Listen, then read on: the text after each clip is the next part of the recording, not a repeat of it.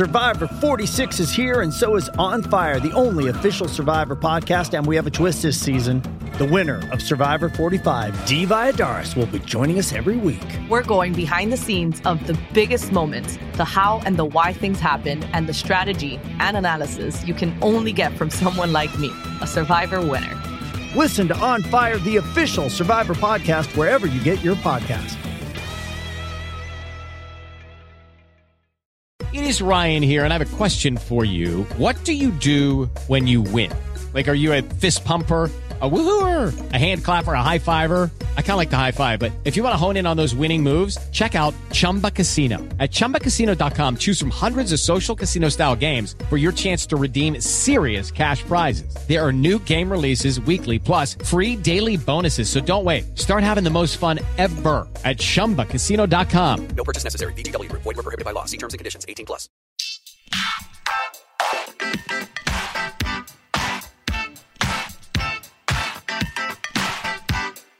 Hi, everyone, and thank you for tuning in to the 439th episode of Awards Chatter, the Hollywood Reporters Awards podcast. I'm the host, Scott Feinberg, and my guest today is one of the world's greatest chefs and humanitarians. Spanish-born and American naturalized, he opened his first restaurant in the United States, Jaleo, 29 years ago, and he now oversees the Think Food Group, an empire of dozens of restaurants, including Minibar and The Bazaar. The only chef in the world to have received 2 Michelin stars and 4 Bib Gourmand awards, he was named Bon Appetit's Chef of the Year in 2004 and the James Beard Foundation's Outstanding Chef of 2011. And in 2010, he became the first chef ever to receive Spain's prestigious Order of Arts and Letters medallion in recognition of his efforts to showcase the Spanish culture abroad. As another celebrity chef, Emeril Lagasse, put it, quote, "He is a brilliant restaurateur who has shaped America's culinary history and course by introducing his distinctive taste on Spanish food and culture," close quote. But he is today perhaps best known as the force behind World Central Kitchen, a not-for-profit, non-governmental organization that he founded in 2010, which quickly became the world's preeminent provider of food relief after disasters anywhere in the world. Earthquakes, hurricanes, the pandemic, and even in Ukraine since it came under attack by Russia, providing meals to help people through the immediate aftermath and teaming with locals to arrange longer-term solutions.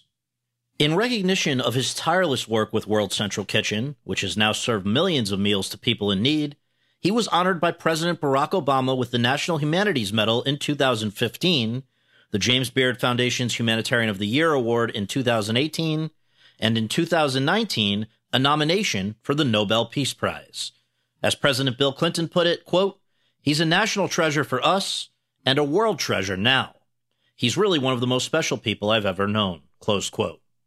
The author of the New York Times bestselling book We Fed an Island, he has been profiled on 60 Minutes, featured on the cover of Time magazine, which has twice named him one of the 100 most influential people in the world, and he is now the subject of a National Geographic documentary directed by Oscar winner Ron Howard, called We Feed People, which premiered at the South by Southwest Festival in March and will begin streaming on Disney Plus on May 27th.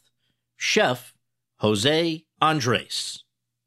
Over the course of our conversation, the 52-year-old and I discussed the role that food played in his childhood, as well as his decision at the age of just 15 to leave home and pursue a career as a cook, what made him decide at just 21 to try his luck in America, and how he changed the culinary landscape once he arrived here, how a Washington, D.C. chef named Robert Egger showed him a model of helping others, and what, specifically, inspired the establishment of World Central Kitchen in 2010, plus much more.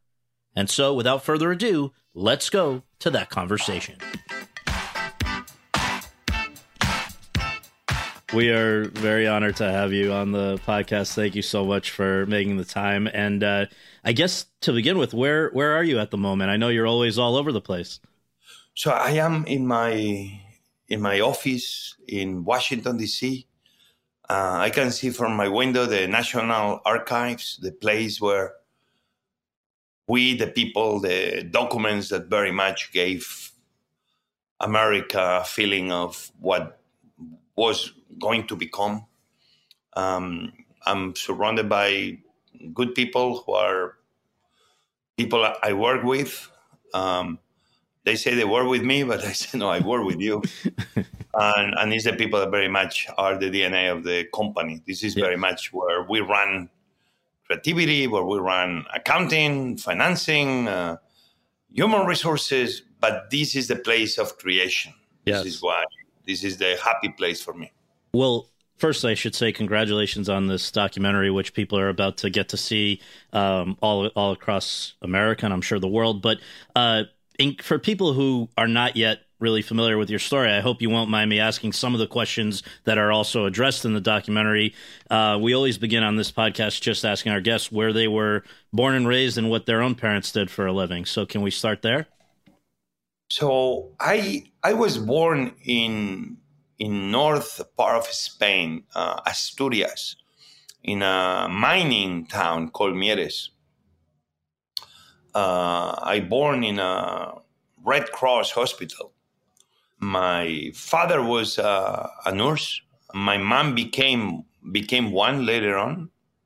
But I grew up in Catalonia, in Barcelona, because my mom and my father moved to Barcelona for the opening of a new hospital. And I guess that's why I always say that I've been an immigrant all my life. I am from Asturias. My mom was from Basque Country. My father was from Aragon. I grew up in Barcelona. I came very quickly to America. It's like when they tell me, where are you from? I'm like, I'm from so many places at once.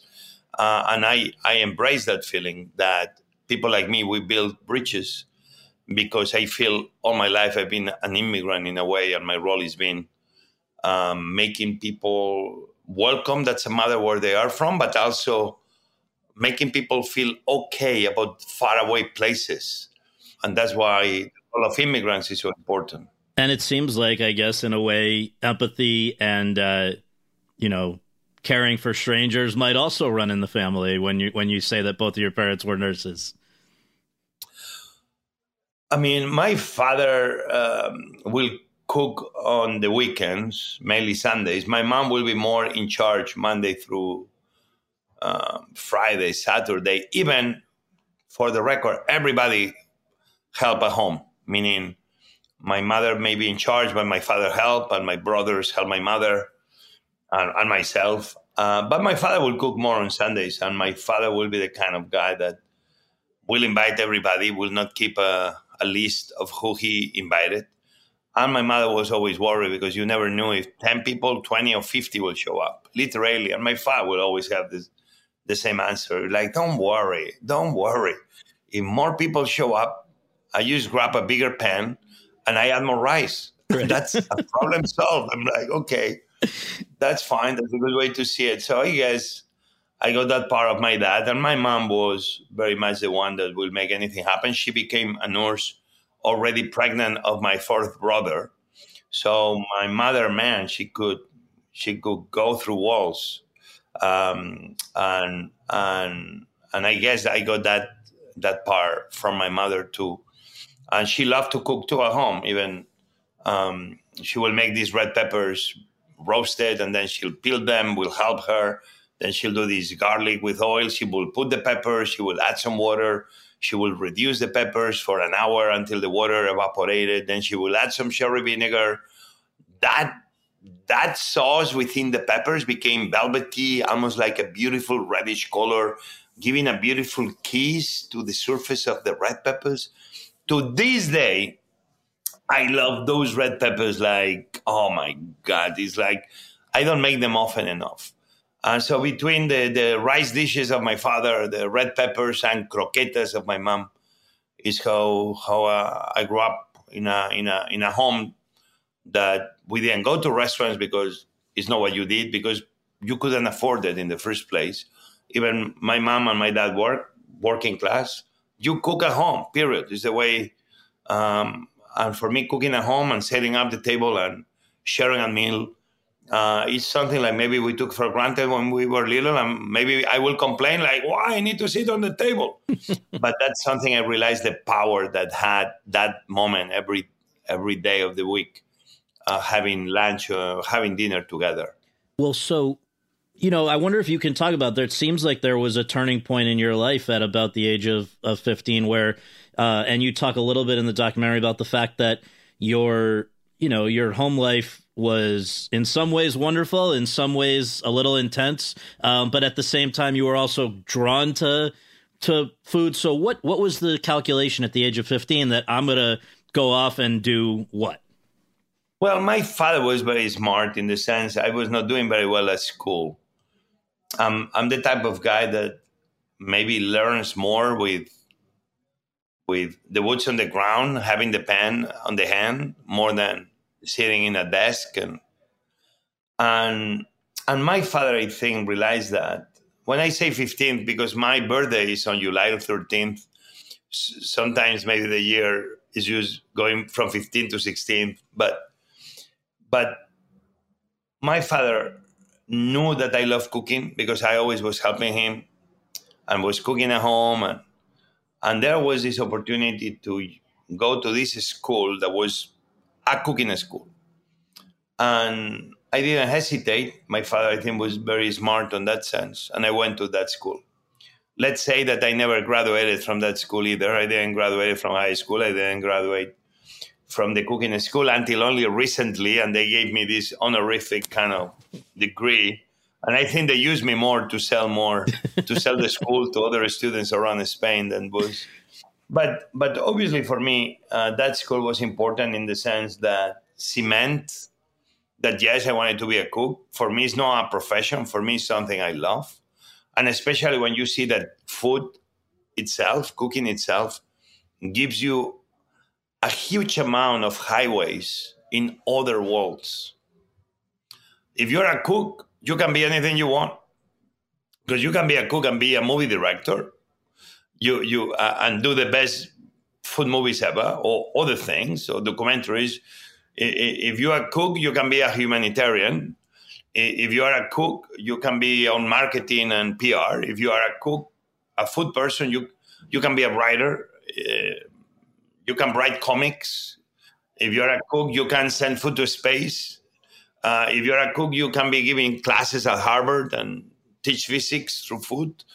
If you're a cook, you can partner with musicians and play entire piece as you're making a paella.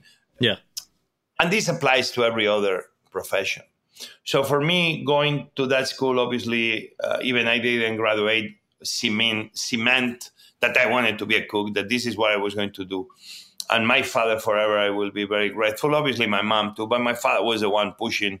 When my mom was like, no, he has to study, he has to finish high school. And my father was more like, come on, he loves cooking. Let's make sure early on he learns that profession. And those summers, when I say I didn't graduate, it is because very much I will find jobs in Barcelona that will pay me some money so I could stay in Barcelona and pay my own apartment. And in the summers, I will go to these places when all the tourists around Europe and around the world will come to Spain, where I will work in those summer restaurants that gave me all this experience of working under pressure, feeding a lot of people with only 2 or 3 people in the kitchen, when everybody will come at the same time.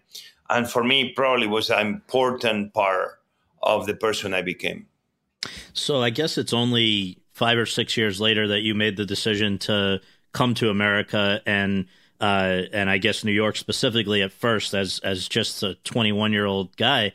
What for you was the biggest dream at that point? If you could have imagined the best way that things would unfold, what would it have looked like? Well, between me cooking and going cooking in school and working in restaurants and coming to America was an in-between that I did the military service. Mm-hmm. And it's the first time I came to America. I was a Navy boy in a ship, a tall ship, not any ship, a tall ship, 4-mast. Amazing, like from any of the best movies. Imagine that ship in the middle of the Atlantic Ocean with all the cells, 300 people working on that boat. Man, fascinating. First time I came Pensacola, first time I came New York, Hudson River up, watching the Lady Liberty, Ellis Island. And for a second thinking, as I was watching the American flag before I came into Manhattan Seaport, that the stars in the night, beautiful sky, symbolized the stars in the American flag, where everything was possible, that you were free and protected at the same time under that beautiful starry sky. I was very naive, and probably I didn't know better about anything. When I found out later that they symbolize the states, I was like, man, I think my story that symbolizes the free, dark, starry sky is a much better story anyway. But I don't want to change that. I don't want anybody to say that an immigrant wants to change the symbolism of the American flag. But I'm only telling you as it happened to me. Yes. So when I came back, obviously I came back with a very clear idea. I wanted to be part of America. I love America. I love the movies. I love the NBA. I mean, when I was young, I will escape from the window of my house to go to downtown Barcelona, and a trek will take me 2 hours to watch some of the first NBA games that you could watch in Spain, into this little club that you had to pay for a gin and tonic as your entry. And was not many people there, but for me it was fascinating watching NBA. Imagine when I began watching Chicago Bulls playing the New York Knicks, Ewing against Jordan. For me, it was like, that was one of the reasons I wanted to come to America. Right. But happens to me as a cook that Manhattan itself, even the whole New York, became the melting, when we talk about the melting pot, a young cook like me, without moving out of the island of Manhattan, almost could experience every single cooking from around the world without moving from a little island. And this to me became very powerful. It's like I can receive the education of my life in the streets of New York. This only tells me that when my daughter was thinking about going to university and she wanted to apply for New York, NYU, I told her, no, I want you to study in Washington, D.C. I'm a very protective dad. It's like, I don't understand this thing, you're going away. And my daughters said, Daddy, we need to talk. Okay, I put 1 hour in the calendar. We sit at home. The meeting lasted 1 minute. My daughter, Carlota, tells me, Daddy, you always told me that you became who you became learning in the University of the Streets of New York. Daddy, I only want to have the same opportunity like you have. I'm like, okay, meeting is over. So New York became very important for me. I could say any other city, major city in America, could become very important too. Chicago, LA, Miami. But New York, really, I always say I'm a Washingtonian. I've been here 30 years. But my other little heart has been always in New York, because it's where I began as a young boy, walking those streets of New York. My understanding of the symbolism of America, symbolism of the melting pot. But I guess, it was only maybe, 2 years after being in New York that you end up relocating to Washington, D.C. And it really makes me wonder, based on the two kinds of sides of your life, the cooking and the activism or the humanitarian work. I mean, would these things have been possible for you to make the mark that you've made in both of these areas had you not been in D.C.? I guess, why did you go to D.C.? Because there was the opportunity to start your first restaurant there, or just why D.C.? Well, I was a very young chef. I already feel I was working with one of the best chefs in the history of mankind, Ferran Adria from El Bulli. He was very young himself, but that was the place that things were happening. And Ferran and I, we've been friends since then, and I'm super amazed of his success and what he's done for the world. And I know he's very proud of whatever else I've been able to achieve. But me, I was looking for a place to belong. New York, it looked to me still, I was great for a young cook and pure adventure. And the crazy nights of New York were real. I love New York with all my heart. But at the same time, I felt like I needed somewhere else to find a place to belong, to throw an anchor. And for many reasons, New York is the most exciting city, one of the most exciting cities in the world. But at the same time, I felt like I was too natty there. And I was on my way to Japan because I got an offer to go as a cook to open a restaurant in Tokyo as a cook, a tapas place. And in my way, I was in La Jolla, don't tell me why, in San Diego. And I was working in a restaurant, not even working, I was advising to a restaurant called Barcelona in Prospect, on La Jolla, overlooking La Jolla, beautiful La Jolla. And again, I was looking for a place to, like a sailor I was, to throw my anchor and say, I'm going to belong here.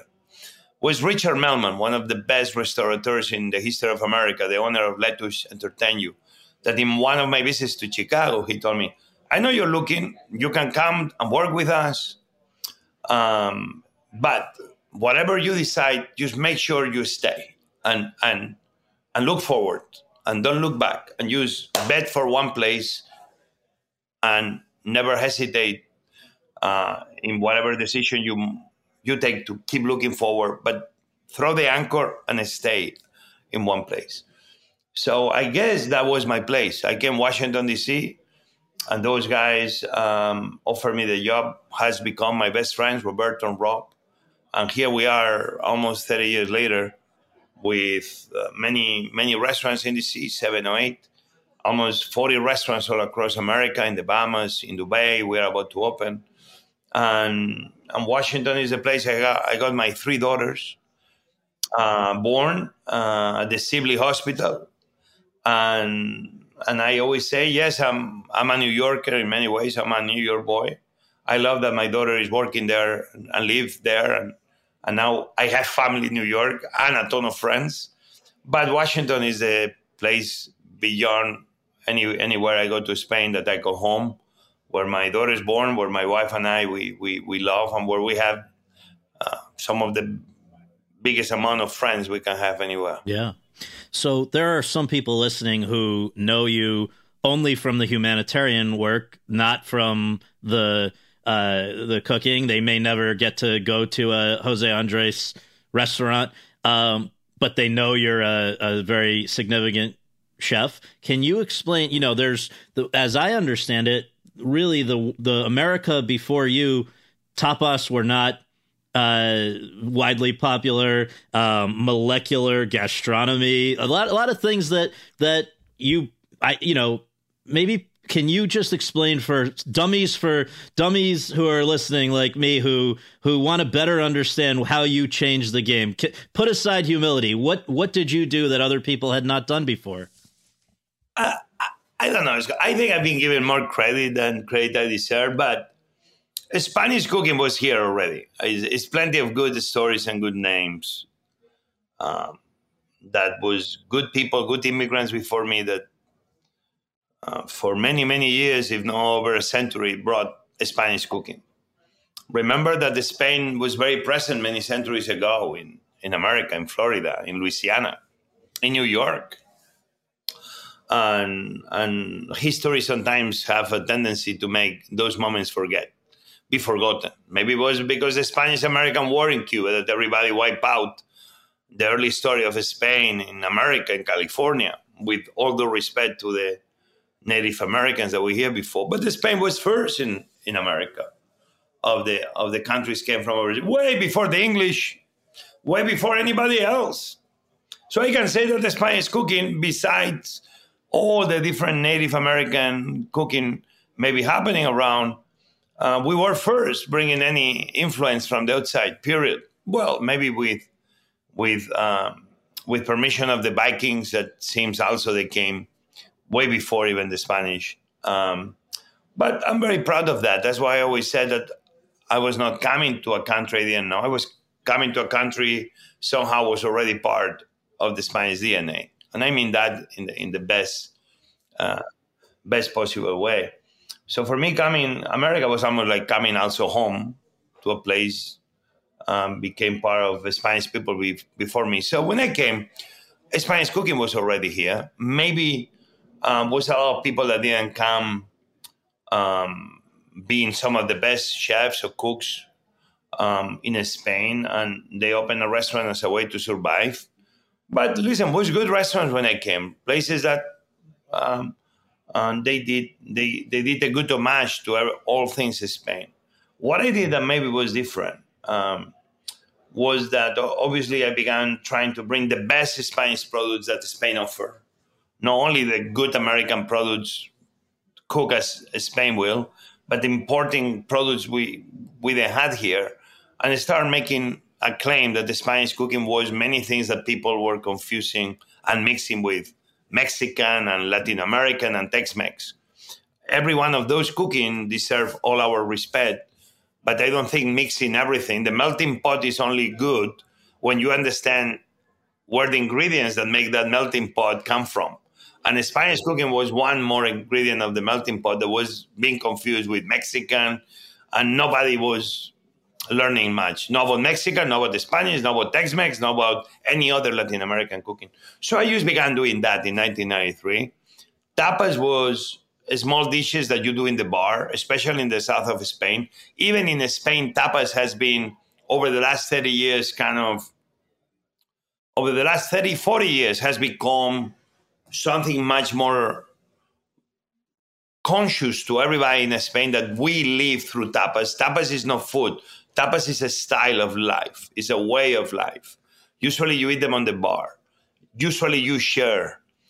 Usually you eat many different dishes. And that way of, and then the sharing, giving yourself to others, others to you, not being possessive, being with the people, not I the person. That you could have a meal with 5, 7, 8 things. So yes, tapas became very popular in Washington. Even many restaurants to this day that they have nothing to do with Spain, they use the word tapas instead of mese to describe that they want you to share. And took off all across America. And I have a feeling many parts of America where tapas began becoming a hot thing, they didn't realize, because Washington was the political hub, but not the media hub. If I began in New York, maybe nobody will doubt that I had a lot to do with the Spanish cooking and tapas in America. But because I began in DC, it's questioned maybe, or nobody is really aware.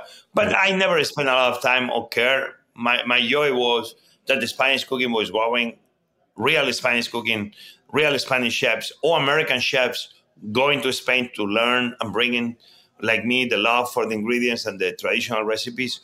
So that's how all began. And yes, 30 years later, I have a lot of tapas places. My places, they've been very popular. A lot of restaurants will say, Jose, I ate my first tapas in America in your place. Now I have children, I have fathers and mothers that they were little toddlers when they ate their first croqueta in my restaurant. And now they're bringing their children to eat their first croqueta in my restaurants. And there you know that something is going on very powerful. And then about molecular cooking, which is a term I never liked, but the American English press has always used. Right. This was more avant-garde Spanish cooking. Spain, because Ferran Adrià, who I mentioned before, we really pushed the boundaries of cooking. And this doesn't mean that we were doing anything strange. We'll be as simple as getting a glass of water and asking, what can I do with this glass of water has never been done before? As simple as that. When you start doing this type of thinking, and you start not only making mayonnaise, but understanding why you have this amazing emulsion between the protein, the water, and the oil that is stable. And instead of you knowing how to make mayonnaise, you understand the why of mayonnaise. This begins giving you power to start changing the fats and the oils and the proteins, and the water already is not used plain water, but you can add flavors and can be truffle, but then apply the same to everything. At the end, everybody has it confused. It seems that molecular gastronomy is something strange, but when you are eating bread, that's molecular. When you are having a beer, that's molecular. When you're having bread, wine, that's molecular. When you're having a liquor, that's molecular. When you're putting something in the microwave, that's molecular. When you're grilling, that's molecular. You see, molecular has always been molecular. Yeah. But now the difference is we understood the power of going to school, learning from scientists, people like Harold McGee, one of the American first people in the world, an American scientist that wrote a book about cooking and understanding the why. And this is what has happened over the last 30, 40 years. And Spain has been in the front lines of that movement. I feel I've been in the front lines of that movement because Ferran Adrià, I was very young when I began with him. And who was going to say that 14 years later, we have this class that we've been doing for 14 years at Harvard, where we teach physics through cooking. And that the group of chefs, we were able to create that class, Ferran and I, with the help of others and professors at Harvard. And that all of a sudden became one of the most popular undergrad classes at Harvard. Man, this is great because now nobody makes fun of us anymore. Now everybody takes it seriously. Now we have power we never had before. Before we will cook out of heart and passion. Now we cook with heart and passion, but also with brain. Right. We know every day better and better why things happen. Therefore, we have the power to keep making what we do better and even to come up with new things. Hey, it's Kaylee Cuoco for Priceline. Ready to go to your happy place for a happy price? Well, why didn't you say so? Just download the Priceline app right now and save up to 60% on hotels. So whether it's Cousin Kevin's Kazoo Concert in Kansas City, go Kevin, or Becky's Bachelorette Bash in Bermuda, you never have to miss a trip ever again. So download the Priceline app today. Your savings are waiting. Go to your happy place for a happy price. Go to your happy price, Priceline. Lucky Land Casino, asking people, what's the weirdest place you've gotten lucky? Lucky? In line at the deli, I guess? Aha, in my dentist's office. More than once, actually. Do I have to say? Yes, you do. In the car before my kids' PTA meeting. Really? Yes. Excuse me, what's the weirdest place you've gotten lucky? I never win and tell. Well, there you have it. You can get lucky anywhere, playing at LuckyLandSlots.com. Play for free right now. Are you feeling lucky? No purchase necessary. Void where prohibited by law. 18+. Terms and conditions apply. See website for details. So as the documentary really captures beautifully, it seems like this humanitarian chapter of your life, which has become so much of your life in recent, I guess, well over a decade. Did it begin? Can you explain how it was sort of influenced by another person who you met, I believe, in DC, who had been doing a version of this going back to 1988 with who's Robert Egger? Well, before 1988. Yes. Robert was this bartender, Washington crazy guy, who he saw a lot of ways going on in the restaurant he worked. And he really had a good heart saying, what if I empower people with that food is about to be wasted? And more important than food waste is wasting people's life. What if I'm able to give people a chance in the process of doing something with that food is about to be wasted? So he got a truck, he got a kitchen, and I think it was on Bush inauguration day. He went to hotel that they were doing inauguration party celebrations with all the food that was untouched. Brought it back to the kitchen, put it in little containers, and began going to the different homeless shelters or people in the streets that needed a meal. That is what gave the birth to DC Central Kitchen. Mm-hmm. I joined in 1993 as a young cook. In the same way I began working in my restaurants, feeding the few. I joined that organization learning how to feed the many. I was there peeling potatoes next to ex-convicts and ex-homeless. And in the process, I realized that we can all learn from anybody, not only from the people that we think are smarter than us, but sometimes we take people for granted. Those men and women that maybe were on the street or maybe were in jail a few days or weeks before, they were as wise and they had as much wisdom and street savvy as anybody you will ever meet. And in the process, they will share with you their experiences, who they were, and they will make you better only by listening to them. You see, it feels like we can only listen to people that look like have more money than us, or people that you think they're smarter than us. And sometimes we don't give a chance to everyday folks, which actually they have a power beyond imagination, the opportunity to help us understand who they are and make us in the process, by only listening to them, make us better. Robert Egger told me that philanthropy, we all have it very wrong. That philanthropy seems we always do it in a way that seems is about the liberation. It's about the redemption of the giver. You give, you feel good, you're redeemed. That's it. But then philanthropy must be really about the liberation of the receiver. To give is okay. But if we keep giving and still we have hunger in our streets, if we keep giving and still children forgotten around the world, really we are throwing money at the problem. If we start giving to liberate the people, we are trying to help. And in the process of giving, we are able to help fight hunger in the cities we are supporting. If we are able maybe to give an opportunity to children to have an education, all of a sudden you're not throwing money at the problem, but investing in the solution. Obviously, it's much easier to destroy than to build. That's why, for me, these learnings I got from Robert Egger, I always took them to heart. I became chairman of that organization. Right now, I am still very involved trying to showcase the amazing job that DC Central Kitchen keeps doing so many years later. We are about to move to a new location. We did a capital raise that we are trying to reach almost $40 million for a brand new kitchen that is not only a kitchen is going to keep feeding Washington, but it's going to keep training the men and women that are going to keep feeding the city, and in the process becoming cooks, well-trained, that then restaurants like mine, we can hire them. All of a sudden, you don't throw money at the problem, feeding the hungry. You invest in the solution. You feed the hungry, but you train people, you give them hope, you give them a reason to belong. You fight food waste. All of a sudden, $1 is multiplied by 4.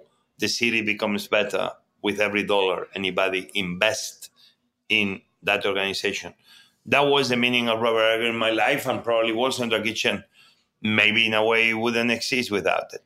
Well, so that was DC Central Kitchen that you become involved with in 93, and then World Central Kitchen, was it, I know that where it kicked into high gear was after the earthquake in Haiti, where you're nearby in the Cayman Islands on vacation and you feel helpless, but was that this idea, had it been something you'd been thinking about even before then, or was it really just being close and feeling helpless? Yeah, that's a great question, because the reason is, yes, I saw Katrina unfold in the TV. Was plenty of people that they did great. In my profession alone, they did what they could. But remember, the Long Nine was underwater. People were escaping the horrors of a place they couldn't call home anymore. Other parts of New Orleans totally flooded, as we saw those. That city being covered in water, and everybody seems ended in the Superdome. And I remember listening horror stories of what was going on in the Superdome, a system that was collapsed with no food, with no medicines, with nobody going there to help them, down New Orleans. And me, I thought, man, everybody has everything wrong about an arena, about a sports venue. Everybody thinks it's a place you go to listen music, or you go to watch hockey or NBA games, when actually it's wrong. An arena is a gigantic restaurant that entertains with the sports and music.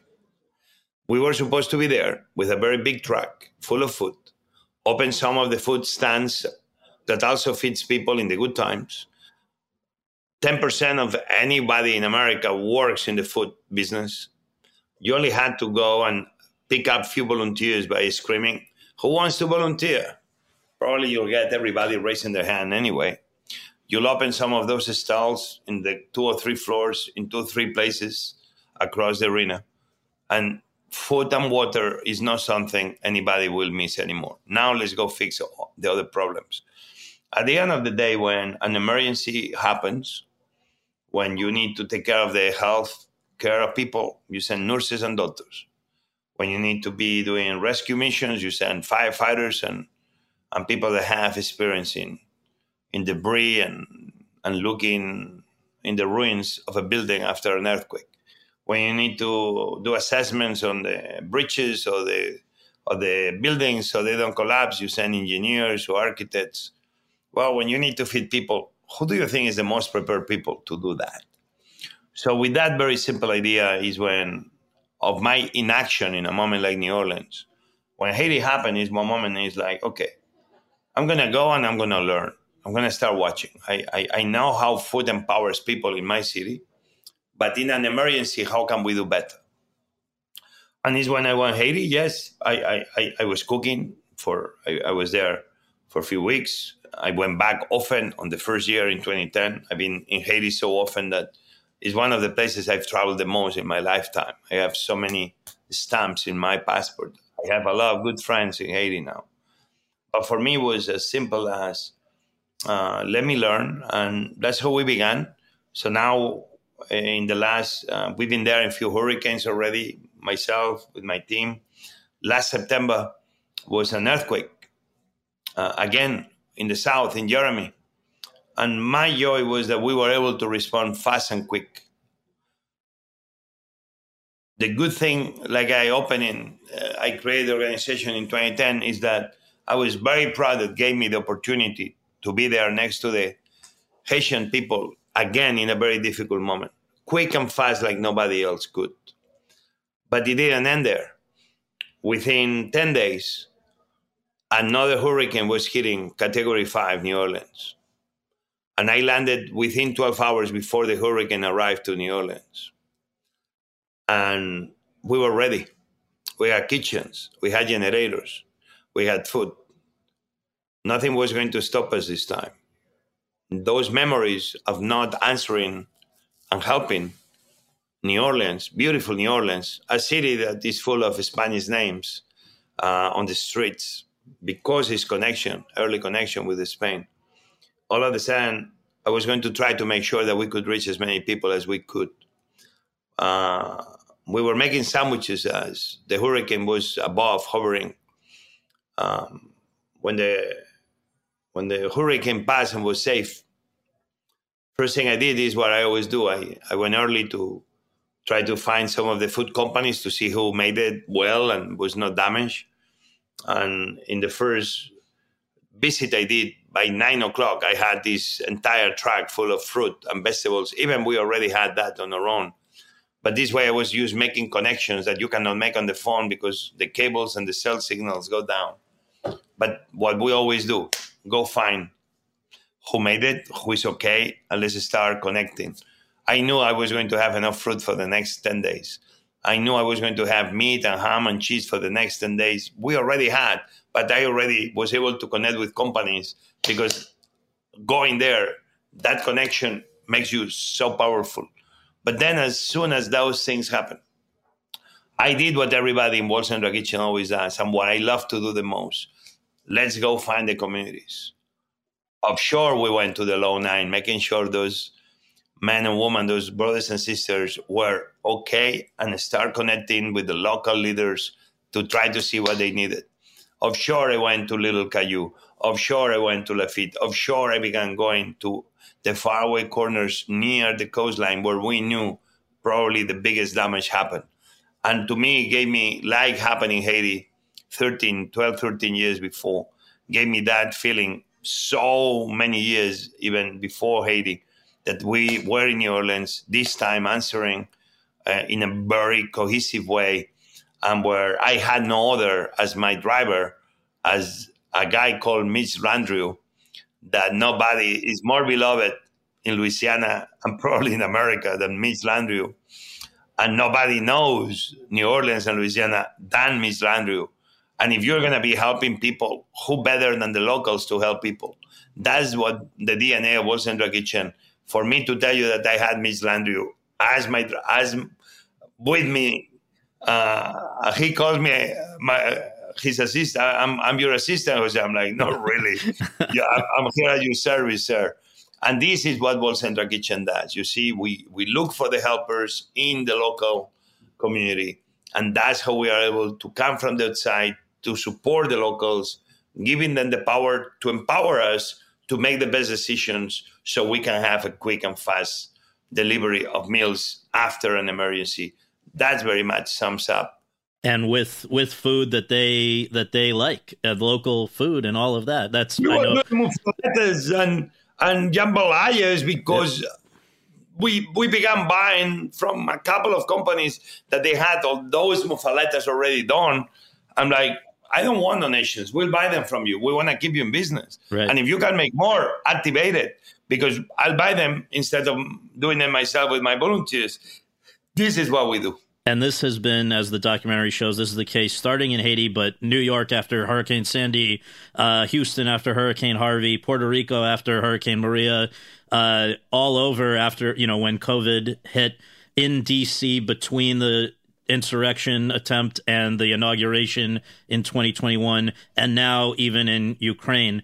I guess what I hope we can do with our last few minutes is just ask you the first thing that comes to your mind when about a bunch of random things like that relate to this. So just in a word or a sentence, just what your answer is. And I guess to begin with, you have personally witnessed so many of these terrible situations. That has to take a toll on you, right? How do you make sure that you're okay? I'm okay. I'm only as good as the people I have around me, and I have amazing good people. My wife is a rock. My children, my friends, and the people I work with, and everybody is always looking after me more than I have time to look after them. So I'm okay. I'm blessed in that sense. What's been the situation that you've entered into with World Central Kitchen where you felt most at risk, that it was the scariest situation? I never felt was anything scary. Food brings the best out of people. Being feeding near a volcano in Guatemala that was active and nobody knew where the lava was coming from. Landing in Bahamas in the middle of the ocean after 1 hour helicopter ride where a lot of debris was all around and nobody to clean it had its dangers. Being in Ukraine where missiles are hitting right and left and you have mines, and in the process of going feed somebody, you don't know what may happen. But all those fears of something happening are always overcome by the very simple joy of being next to people that you know that food is going to be changing everything. At the end of the day, so many people put themselves in dangers that the least we can do is being next to them, just providing meals. We play it safe, but I never felt, I don't know, use the joy of giving food overcomes any other fear. You have at various times said that you think there should be a cabinet-level Secretary of Food and Agriculture. Maybe there should be a Food First Responders Corps like the National Guard. What is the one thing, if you could snap your fingers and have the United States government immediately do one thing to help with your mission, what would that be? Well, my mission is on behalf of what I believe we need in America and in every other country in the world. But I will have one food expert at the national security level next to the President of the United States of America, the same way we have the defense experts and the energy experts. I think food is much more than agriculture. I just met with the Secretary of Agriculture. I love him. And he's super well prepared, Secretary Vilsack, ex-governor of Iowa. But I do believe we need to see food as something much more powerful. If we don't take food seriously, can destabilize not only America, but the world. The world will not be a happy place if food is not taken seriously.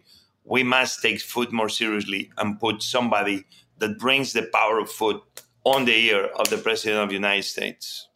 I'm sure many people have wanted to make documentaries about you. Why did you say no until Ron Howard? And then why did you say yes to Ron Howard? Because as much as I love TV and the little screen and the biggest screen, sometimes TV makes, people think in different ways. And sometimes it's good and sometimes it's not bad. And I've seen a lot of cooking shows that they've done great, but then I've seen some young fellas not handling TV very well. I thought that TV was going to be making some of the team members act in a different way, that they will do it if TV cameras are not. So that's why it took time, it took years. And that's why Ron, I say no, but they say no with the most respect. But then is why I say yes, because nobody will be better than Ron. He's a very loving, caring person. And we always had people following us with cameras, young cinematographers like Sebastian and Alicia. And they were not just guys filming. They were us. They were part of the family. They were only used making sure that everything will be documented. Guys that very often will put the cameras down because they will be helping us deliver food. This type of guys, that the mission of food was more important than the mission of filming. And that's why they were always with us. And that's why Ron will tell you that some of the footage was from these people like Alicia and Sebastian, plus the team of Ron, obviously. But nobody could tell this story probably better than Ron did. It's many stories that are missing. It's a lot of people are missing. It's only so much you can do in an hour and a half documentary. Nobody knows how we finance ourselves. Nobody knows how it's so many other stories, but it's actually the beauty of documentaries. One documentary doesn't have to be telling the story of everything. It's only giving you a glimpse into a window, not only into my life. I told Ron very clearly, World Central Kitchen, I didn't call it Jose Andres Kitchen. I call it World Central Kitchen because to feed the world, we're going to need everybody.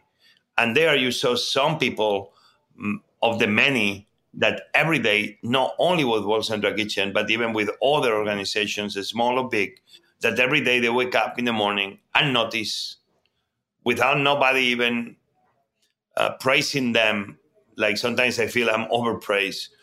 And those are the men and women, especially women, that feed the world. Silent voices that every day wake up to cook for the people that are hungry. And that documentary, I hope, is an homage not only to the men and women of World Central Kitchen that do that, but to the many other people around the world that every single day they only do that. What's it like for you to watch it? I assume you've seen it. I mean, you're capturing your last 12 years of your life and the organization. I mean, what is that like to look back at? Well, obviously, it's a moment of thinking. It made me cry at the end when I saw so many people doing the Twitter and something I'm very proud of that we began doing with the iPhone, filming in real time what we were doing. And now you saw many people doing it from different parts, not only in America, but around the world. With that beautiful music, that gave me a sense like, oh my God, we built something huge. Obviously, for me, having my family was important. I didn't know my family was going to be involved as boys. Obviously, he was trying to set the ground of who I was. But then I think he did a beautiful job showing that this is not Jose Andres. This is not I, the person. This is amazing individuals with the people that we all believe in this very simple idea that whatever there is a fight, so hungry people will eat, we will be there. You know, paraphrasing, you understand? Grapes of Wrath, yes. What's the best restaurant at which you've ever eaten? El Bulli, without a doubt. It's closed now. Ferran keeps creating. He's now trying to tell all of us how to be more creative and giving us a glimpse of his smart in this kind of place. He's reopening in the same place where the restaurant was. But El Bulli, without a doubt, was something like blow your mind. That you can eat just one olive, one humble olive, and you will put it in your mouth. And that will be the best olive you had in your life because that olive was liquid. Yes. Only held by a very thin membrane that only he could know how to make. The beauty of that man was that he didn't keep every secret for himself. He shared it with everybody. Not only making himself better, but everybody around him better too. That restaurant that can give you an olive and make you dream that was the best olive you'll ever eat in your entire life. And this is the type of place, obviously, I will forever miss. Even I know him, and I honor him with my own restaurants, following what he began with Minibar. That, without a doubt, was the best meals I ever had in my life was always at El Bulli, because creativity make you always keep dreaming that the sky is the limit. If you could choose your last meal, what would it consist of? Probably a couple of fried eggs with a quarter kilo of caviar. And finally, for all of us who are so grateful and admire what you do with World Central Kitchen, what is the one thing that, or what would you say to average everyday person listening who wants to help? What is the best way that they can help you? Well, listen, everybody can help in any way. They can share their brains, they can share their heart, they can share their smile. You can do this in the supermarket, helping somebody putting their bags in the back of their car, somebody crossing a street, picking up a piece of paper from the floor and keeping your city clean, smiling to somebody that you may think is not going through a good moment. You see so much you can do with so little. Obviously volunteering, obviously doing a lemonade stand and raising money like many children are doing, or other ways, and doing a cupcake bake. Everybody can be doing, and not used to donate to us. Used to donate something is close to your heart. But what everybody can be doing is making sure that we build longer tables, no higher walls. And is where everybody can make sure that if you're going to be listening to a leader, that's a matter if it's in your school, in your city, in your state, in Washington, presidents, senators, congressmen, make sure that we support leaders that want to bring the best from within all of us. Leaders that want to bring the best angels out of us, not our worst demons out of us. Leaders that want to build longer tables. Leaders that gives you a solution for a better tomorrow. No leaders that try to make you believe that those that don't think like you are your enemies. Leaders that want to respect each other and to listen to each other and to understand that you cannot be the holder of only and all the truth. That there is such a leader, please tell me what they are, because I want to join them, because that means they figure out how to solve all the problems of the world. Nope. We will only solve all the problems of the world if we have different people from different backgrounds with different ideas and different thinking, sharing those longer tables. If we do that, we'll be fine. That's what everybody can be doing, not for me, but for us, for we the people. Longer tables, no higher walls will always win the day. We need always to support leaders that believe in that simple idea. Republican or Democrat, independent or whatever you want to be, but respecting each other and building those longer tables. Well, thank you so much for all the work that you do. Thank you for doing this, and keep up the unbelievable work. Really appreciate it. Thank you, Scott.